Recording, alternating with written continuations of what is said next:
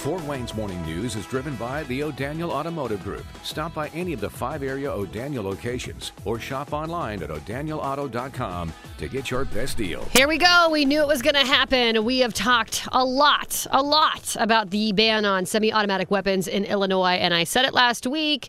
It was just a matter of time before all of these legal challenges started to pop up, and that's exactly what we're seeing right now. In fact, the NRA is the latest group to sue over this ban in Illinois. To learn more, we're turning to Fox News Radio's Jeff Manasso. Hey, good morning. Good to be with you. The NRA is saying that it's not going to stand by while activist politicians pass unconstitutional laws, calling Illinois' gun ban a radical defiance of the Second Amendment in a federal lawsuit that's now filed against the state.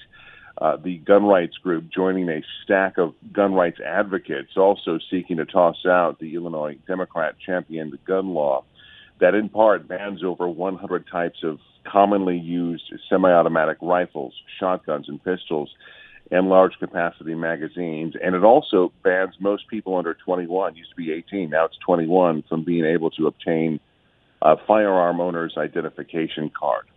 So a judge in Effingham County in downstate Illinois on Friday granted a temporary restraining order prohibiting the state from enforcing the ban against hundreds of gun owners and 4 gun dealers who filed a specific lawsuit challenging that new state law.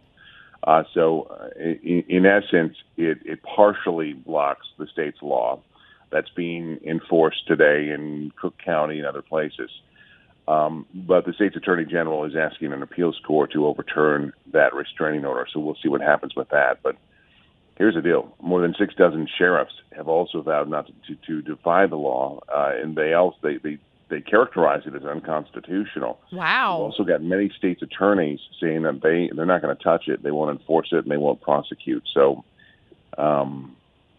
we'll see what happens. Yeah, that's a little important detail, as these attorney generals and the police departments, they're going to be the ones enforcing it. So what you're telling me, a lot of them in Illinois have said, nope, we're not going to do it.